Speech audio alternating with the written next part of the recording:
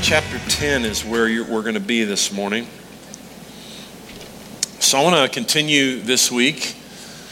Before I start, was that birthday okay last week, guys? Wasn't that a blast? Oh my goodness. I think we should all personally thank Royce and Cece and Debbie who got the confetti off the floor in here. That was no small feat.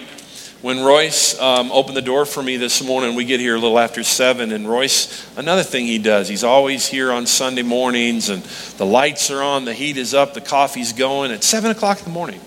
And he opened the door for me this morning. We were talking as we walked in. He leaned over and picked up another piece of confetti. The joy just doesn't quit around here. It was the best birthday party we've ever had. It was so fun. You can go online, watch the whole thing. It's available. There's a video of it. But guys, we're 20 now. God's got some good things ahead for us. Amen? Well, I want to continue to talk to you this morning about the word for 2018. Does anybody remember what the word for 2018 is? Jesus is the word of the Lord for 2018. It says in John 1:1, in the beginning was the Word. He is the Alpha and the Omega, the beginning and the end. The best prophetic word we could have over our lives is the prophetic word, Jesus himself, with a capital W, So we've been talking about John 8:58 says, Jesus said to them, truly, truly, I say to you, before Abraham was born, I am. And we've been talking about how the word of the Lord manifested himself and revealed himself to us as the great I am. The I am that the Old Testament spoke about, Jesus begins to flesh that out some more for us in the New Testament. That's a great play on words right there. He began to flesh that out for us in the New Testament. And in the book of John, there are 7 different metaphors that describe who he is to us as our I am God. Of course, when he says I am, he is saying I'm God. That's what he's telling us. But he wants us to know who he is in our lives personally every moment of every day. And so we've been studying these 7 phrases. We're 3 phrases in, 3 metaphors. Here they are. We've been studying that Jesus is our bread. He said, I am the bread that came down from heaven, the manna. We've been studying that Jesus is our light. He is the light of the world, the whole cosmos. And we've been studying that Jesus is our door. That's a couple of weeks ago. We spent quite a bit of time talking about how Jesus is our door and that the primary meaning of that metaphor is that Jesus is the door for the outsider, that no one is left outside. We found that by looking into the context of the passage and going back into John chapter 9 in the healing of the blind man. And when the Pharisees had cast him out of the synagogue, Jesus found that blind man. And it's in that context that he begins to teach them, I am the door. This is really important to John's readers because John's readers are in the midst of persecution and they are themselves being kicked out of the synagogue, which is a total ostracizing of their lives, of themselves from their families, from their loved ones, from everything that they knew, from all of the social gatherings. They're completely removed. And Jesus says, I want you to know I'm the door. I decide who's in, and I say that you're in, no matter what the Pharisees say. So it was a very encouraging word to them. This morning, I want to continue to look in John chapter 10 to get more of the context of what Jesus is saying. And what we're going to find is that Jesus begins to describe himself with 2 different metaphors. Now, we're going to talk about the door this week, and we'll go on and talk about the shepherd next week. But he actually describes himself, and it's interchangeable. He does both, and we're going to see that this morning in our study, that he is both the door and the shepherd. We're going to focus on him as the door today, but it's in the midst of this discussion, he's describing himself as both, the door and the shepherd. So John chapter 10, if you're not already there, you can turn there in your Bibles. We're going to begin at verse 1.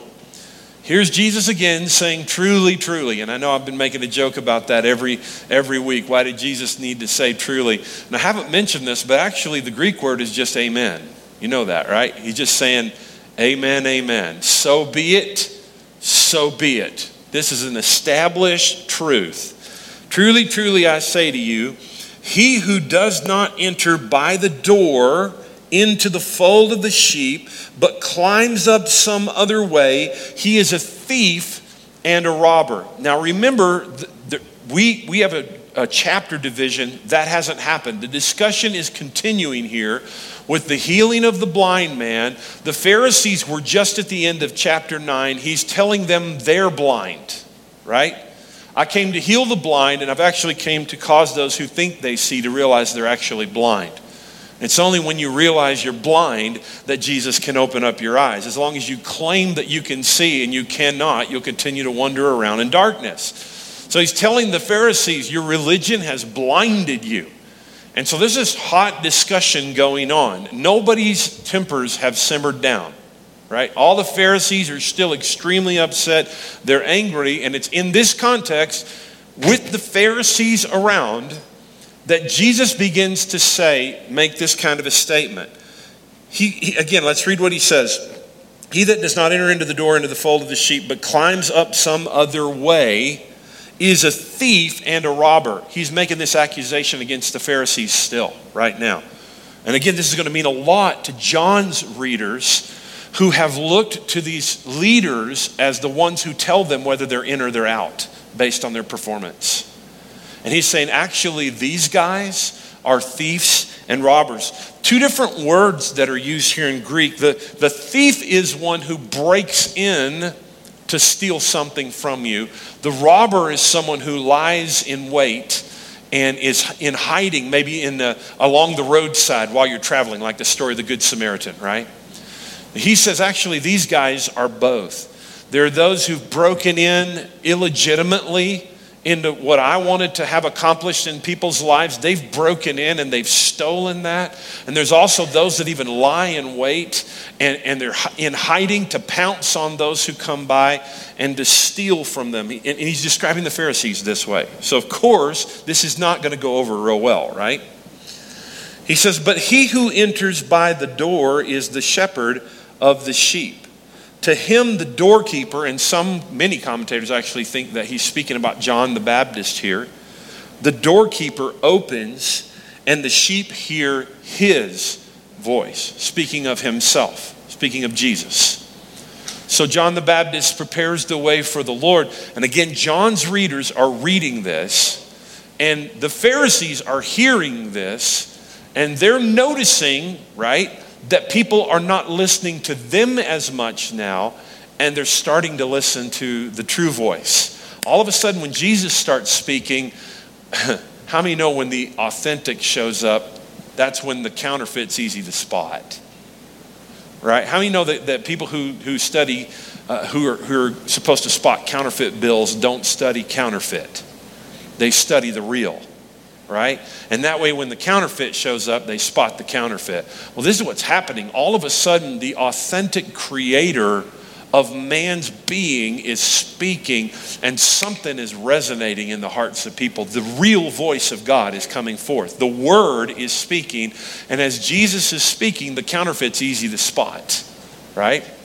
So he said, the doorway's been open, and I begin to speak, and people are listening to me. And of course, the Pharisees, they're not listening to them anymore. So they're going to catch on to this, even though they might be a little slow to catch on. When he puts forth all his own, he goes ahead of them, and the sheep follow him because they know his voice. There's something in the sheep that responds to the sound of the shepherd. We'll get more into that next week. A stranger they simply will not follow, but they will flee from him because they do not know the voice of the stranger. It doesn't resonate with them in their hearts. This figure of speech, Jesus spoke to them, but they did not understand what those things were, which he had been saying to them. It's kind of going over their heads. So Jesus said to them again. I actually love that personally when I read that, because there's sometimes, let me scratch that. A lot of times, God will speak something to me and I'm like, right? Anybody else? And so Jesus says it again. Aren't you glad he says it again? So he says it again to them. Jesus said to them again, truly, truly, I say to you, I am the door. There's our phrase. I am the door of the sheep. All who came before me are thieves and robbers. Now, when Jesus says this, he's not speaking about David and Moses and those that even the old covenant would have said were good shepherds with a heart after him. When he says this, he's speaking about the Pharisees, the religious leaders, and even the false messiahs that are rising up at this time. There are many false messiahs that have been appearing in Israel. And so he's saying all those ones that are coming before me, they're thieves and they're robbers. But the sheep did not hear them. So the Pharisees are going to be catching on to what he's saying now. The sheep are not listening to us. They're hearing the voice of the shepherd. But Jesus specifically reveals himself in this verse. He says, I am the door. So I want to talk about two specific things that I think this speaks to us personally that we can carry home with us. First of all, this speaks to us that Jesus is our security. We can know that we know that we know that we know that we know that we are secure in him. It's interesting, in your notes, you can write this, that the shepherd himself is also the door. It's not that he just switches metaphors. He's actually both at the same time. In fact, can you put the next picture up, Michael? This is what Jesus is talking about. Many of you have probably heard this or heard someone speak about it or maybe read about it when you've studied this chapter. So during this time, and this would have been pretty close to winter, during wintertime the sheep would be gathered in a pen kind of like this, and it would be built of those stones and maybe even have some briars at the top. And at night, all of the sheep would be gathered into this pen. And then during the day, the shepherd would lead them out to pasture. But in the evenings, they would come back and they would bring them into this pen. And so that opening right there, the shepherd would sit in that opening of the fold, and the shepherd who is not only a shepherd then, he's also the door. He himself is the door. What does that mean? That means that any sheep that is going to get out is going to have to climb over him. You got to climb over the shepherd if you're going to make it out. So he's there keeping the sheep in, but just as importantly, as we'll talk about later, he's also there keeping the bad dudes out. The prey, the animals of prey, the wolves that would come in and try to eat the sheep. He's there to protect the sheep, but he's also there for the sheep themselves, for their security. The first thing that Jesus protects you from, you can write this in your notes, Jesus protects you from you. He protects me from me. I said this already, but you can write it in your notes. If you want to wander off, you actually have to go through Jesus. You don't just somehow sneak out from under his care. No sheep is getting out of that picture we had up there earlier. No sheep is getting out without going over and through that door. That doorway is there to keep the sheep from wandering, right? To keep the sheep safe. That is really good news for us, isn't it?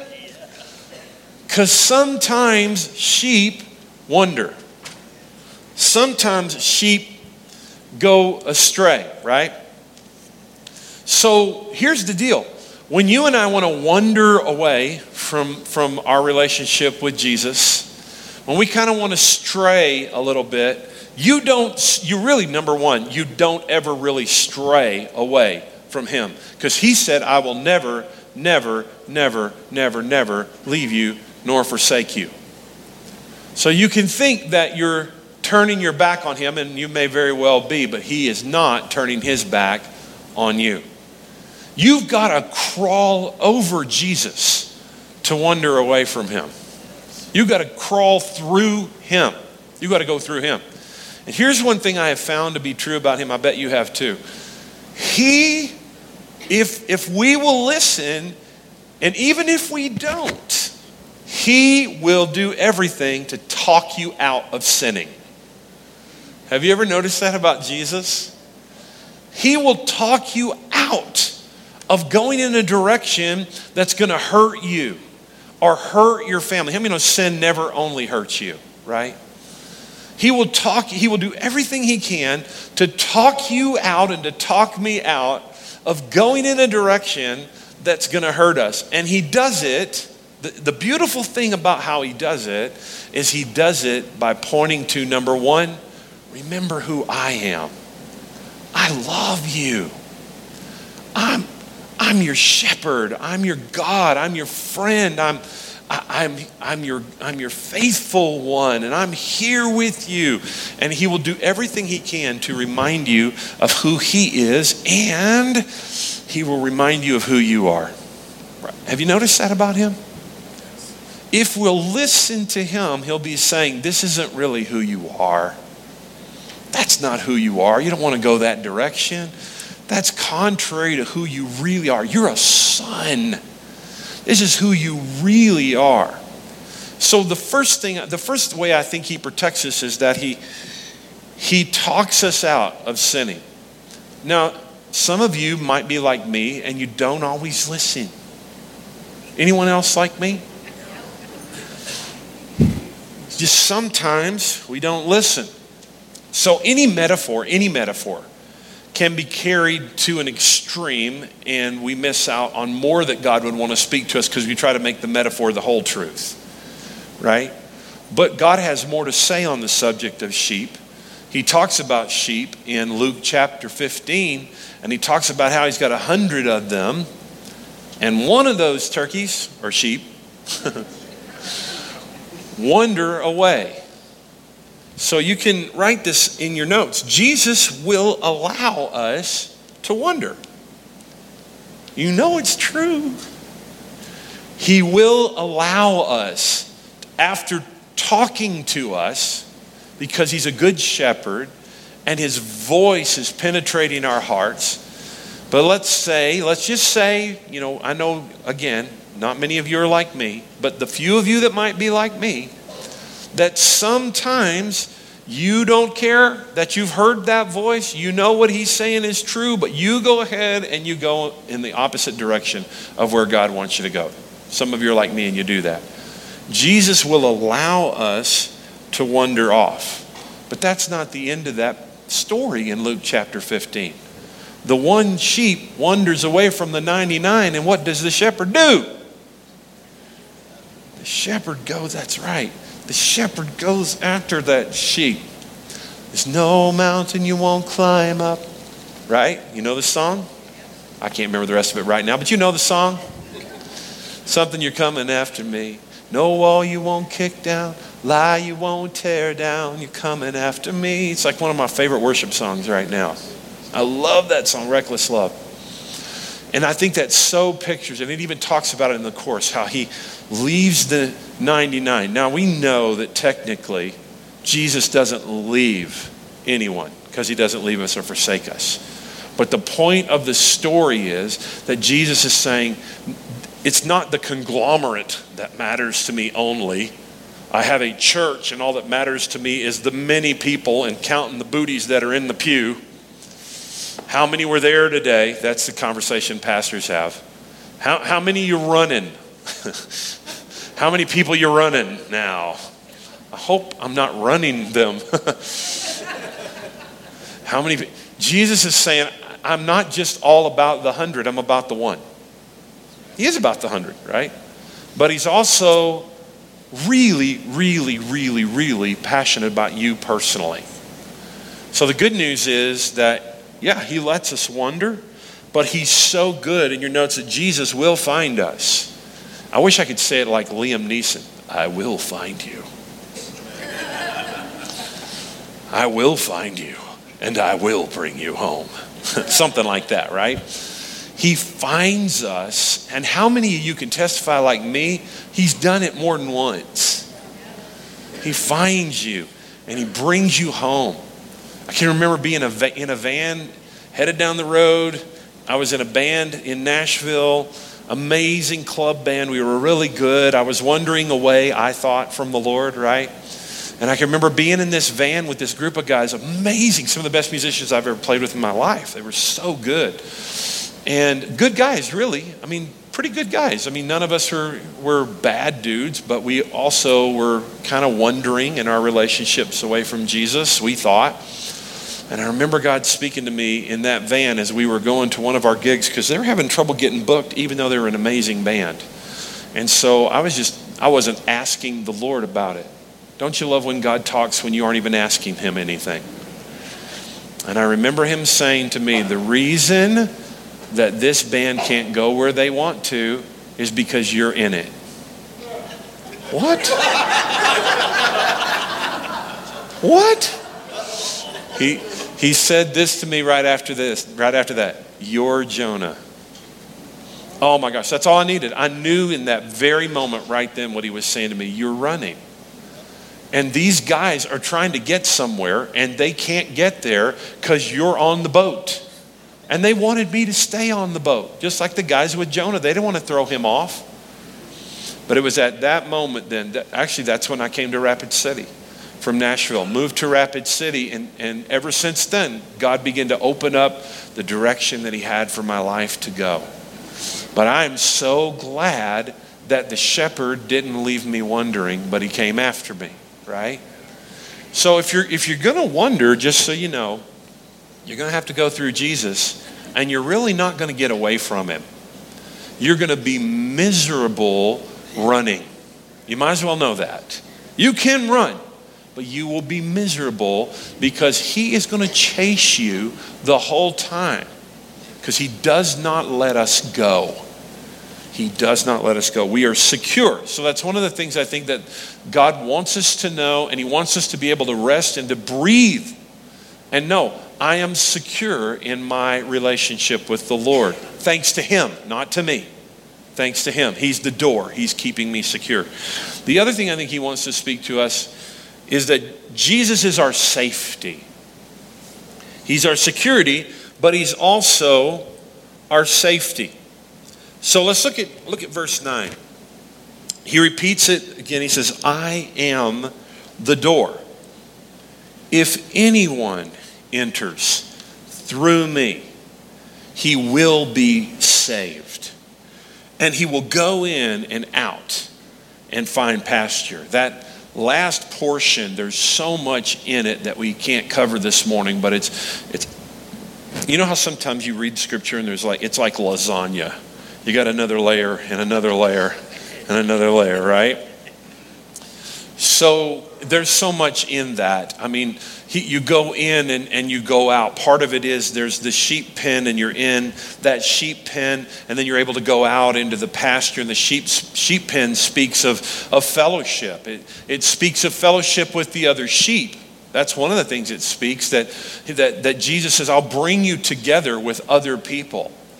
And in bringing you together with other people, you'll learn to develop as a family together. You're not alone. It's not just you and Jesus. But there's a group of people. There's a group of sheep that you're with. And you'll gather together with those sheep, and then I'll take you out together outside the pen into the world, right?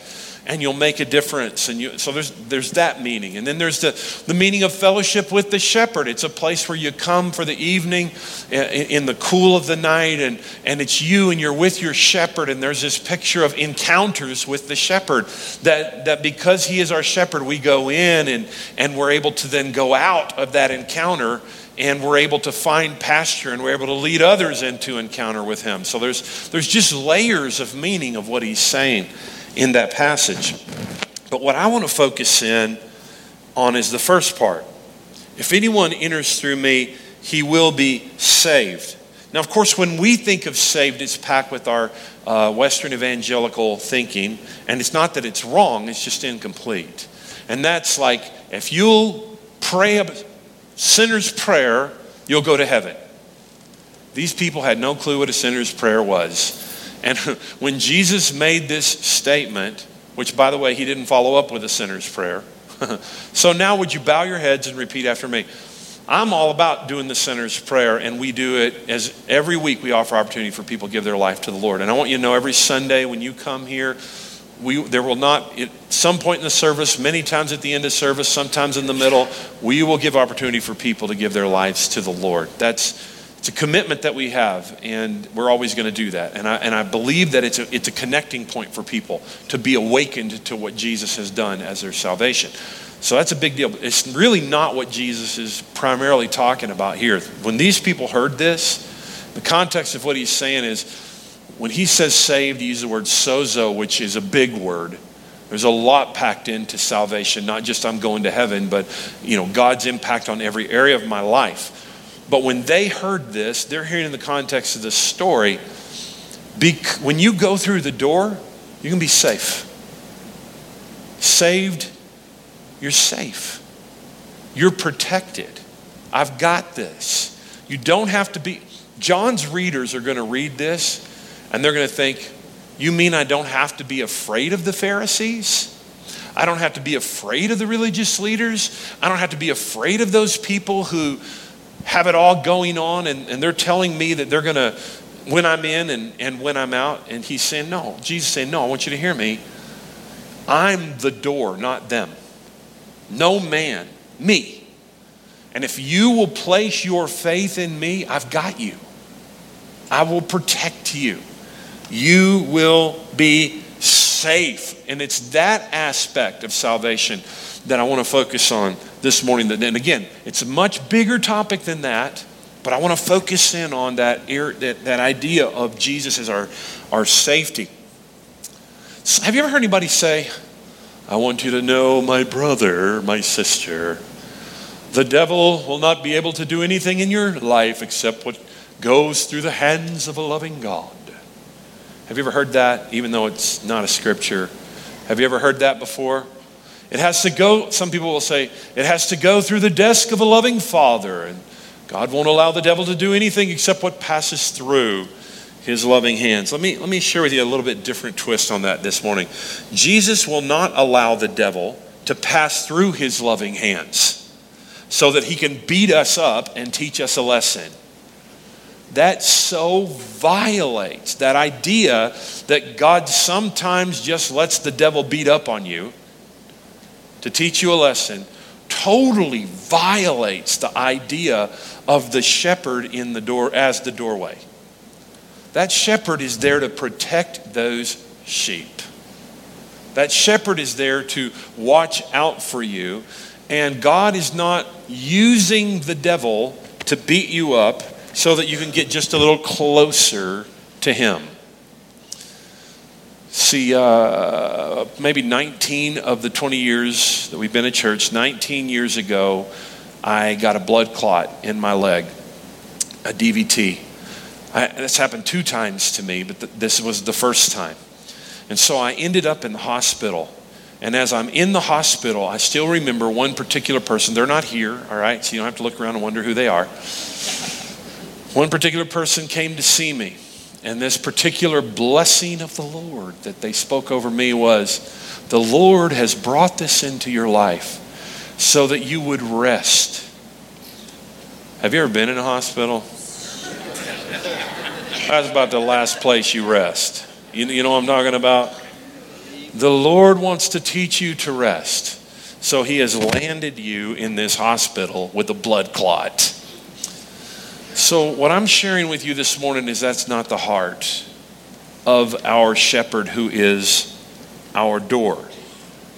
Now, knowing that, we just talked about this earlier, sometimes I open the door to the enemy, myself, by coming into agreement with him. Jesus isn't opening that door so that he can just come run over me. The enemy gains access many times to my life through decisions that I make, even when the shepherd is speaking to me. Don't go that direction. Here's the way I say it in your notes. When we believe a lie, we empower the liar. When we believe a lie, we empower the liar. It's a powerful thought, isn't it?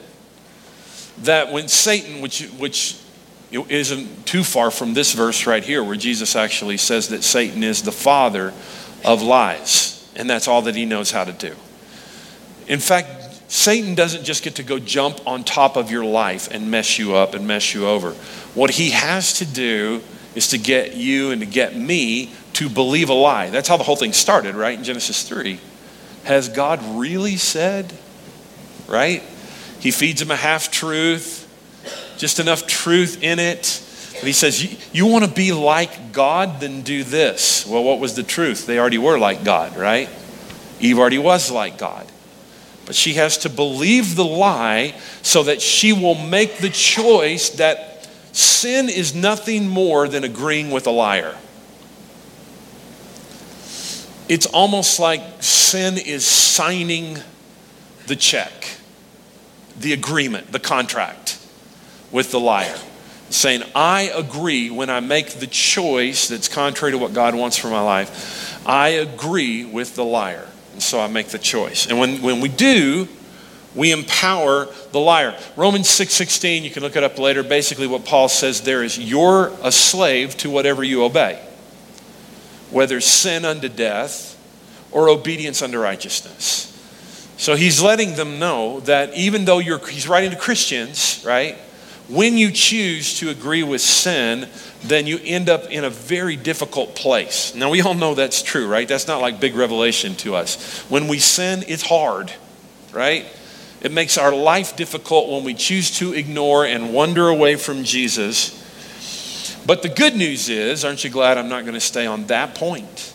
The good news is, in your notes, when we know truth, truth makes us free. So at whatever point that we're at in that process, sometimes it's just in the point where we're being tempted, which, by the way, is not a sin, to be tempted. Because a thought pops in your head, it doesn't mean you have sinned. A bad thought pops in your head, I think I'm going to tell my wife off right now. Doesn't mean that I've sinned because the thought popped in my head. Some of you heard me say this before. You can't stop a bird from flying over you and pooping on your head.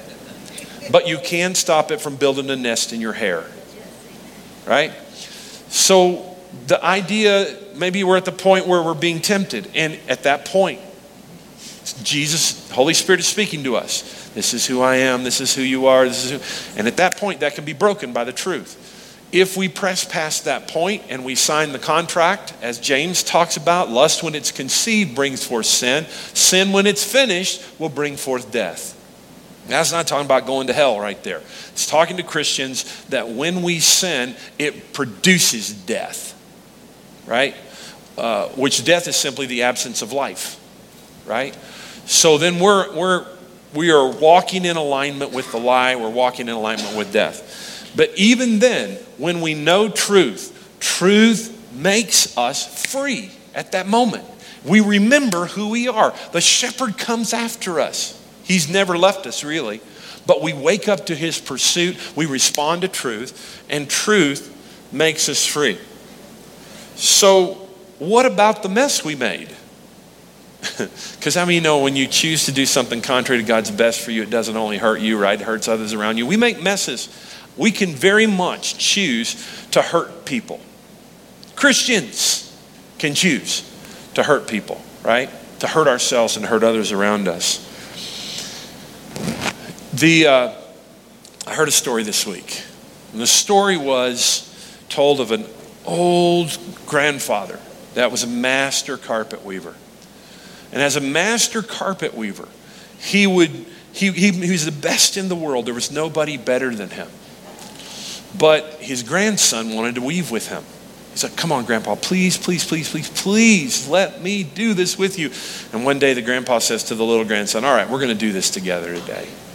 And so he sets up one end for himself and he gets all his tools and he lays them out. And then he sets up the other end for his grandson and he gives him the tools and he shows him how to begin to weave the carpet. And the grandfather begins to weave something beautiful and the grandson begins to make a mess. A total mess. He does everything wrong. But rather than scold the young grandson and tell him what an idiot he is because he doesn't know how to weave the greatest carpet in the world like me, what the grandfather does is he begins to incorporate all the mistakes of the grandson into the carpet. And he weaves around them and he weaves them together. And by the time he's done, he has taken what the grandson did and incorporated and made it a part of a beautiful carpet. You get the picture, right? You get the picture. You can write this in your notes. If we surrender our tangled mess of ugly to Jesus, he will make it beautiful. There is nothing that you have done or can do. Yes, absolutely. It may have hurt you and it may have hurt people around you. Even that, if you submit it to the Lord, you surrender it into the hands of the master carpet weaver, he will weave that. Well, what about them? I hurt them. Guess what? You're in his world. You're in his world. This isn't your world. You're in his world.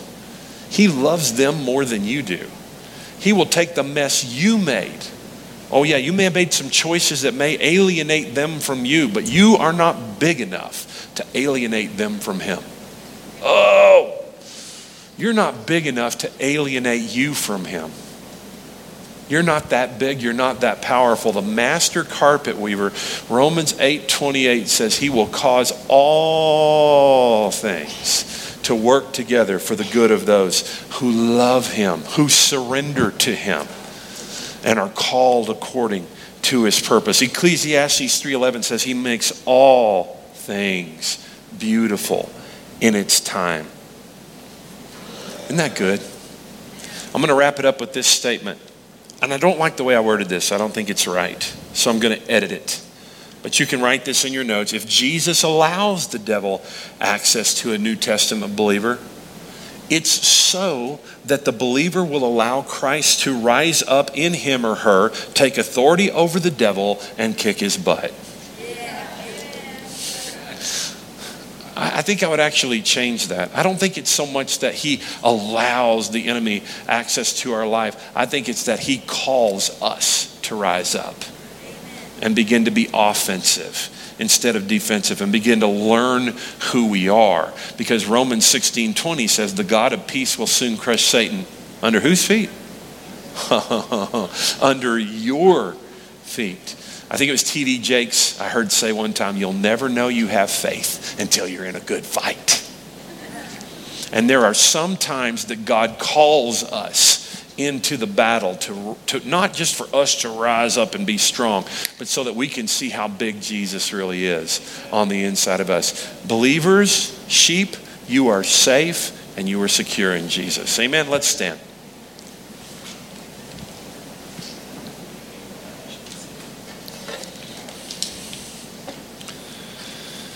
Amen. Oh, it just makes you feel good inside to know who Jesus is for you, doesn't it? Oh, that's what it does to me. This morning, you want to make Jesus Lord of your life. You can't make him Lord. He already is Lord. But you want him to be Lord of your life this morning. Can't make him say yes to you. He already has. But you want to say yes to his yes. You want to say, yes, I surrender to you this morning. You are my Lord. You are my Savior. I enter through the door. There's no other way. He is the way. We'll talk about that in a few weeks. The truth and the life. No one comes to the Father except through him. This is what he said. So this morning you want to surrender to him today. I just encourage you to raise your hand if that's you and say, you know what, I do. I do. Today is my day. I want to surrender to this Jesus who's my safety and security. Is there anyone need to receive Jesus as your Lord and Savior today? Raise your hand real high. We'll agree with you. And today I just feel like the best way that we can respond to him is just to say thank you. Thank you, Jesus, that you are our security. That we don't have to be afraid that we will wander too far away, that you can't reach us. In fact, the truth is you never leave us and you never forsake us. We are secure in you because of you, not because of us, because of you. Thank you, Lord, that you've chased us down over and over. And Lord, we are learning that we can trust you. We're learning that we can trust you. And we're learning who we are because we're learning who you are. And Lord, thank you that you're our protector. Thank you, Lord Jesus, that you protect us from the enemy. You're not letting the devil knock us around to try to teach us a lesson. And Lord, even in areas today where we have made decisions, where we've come into agreement with the liar, we thank you that you reveal truth, and truth makes us free. Who the Son sets free is free indeed. And we thank you, Lord, that even as we leave this place today, that there will be opportunities this week for us to put our feet on the neck of our enemy.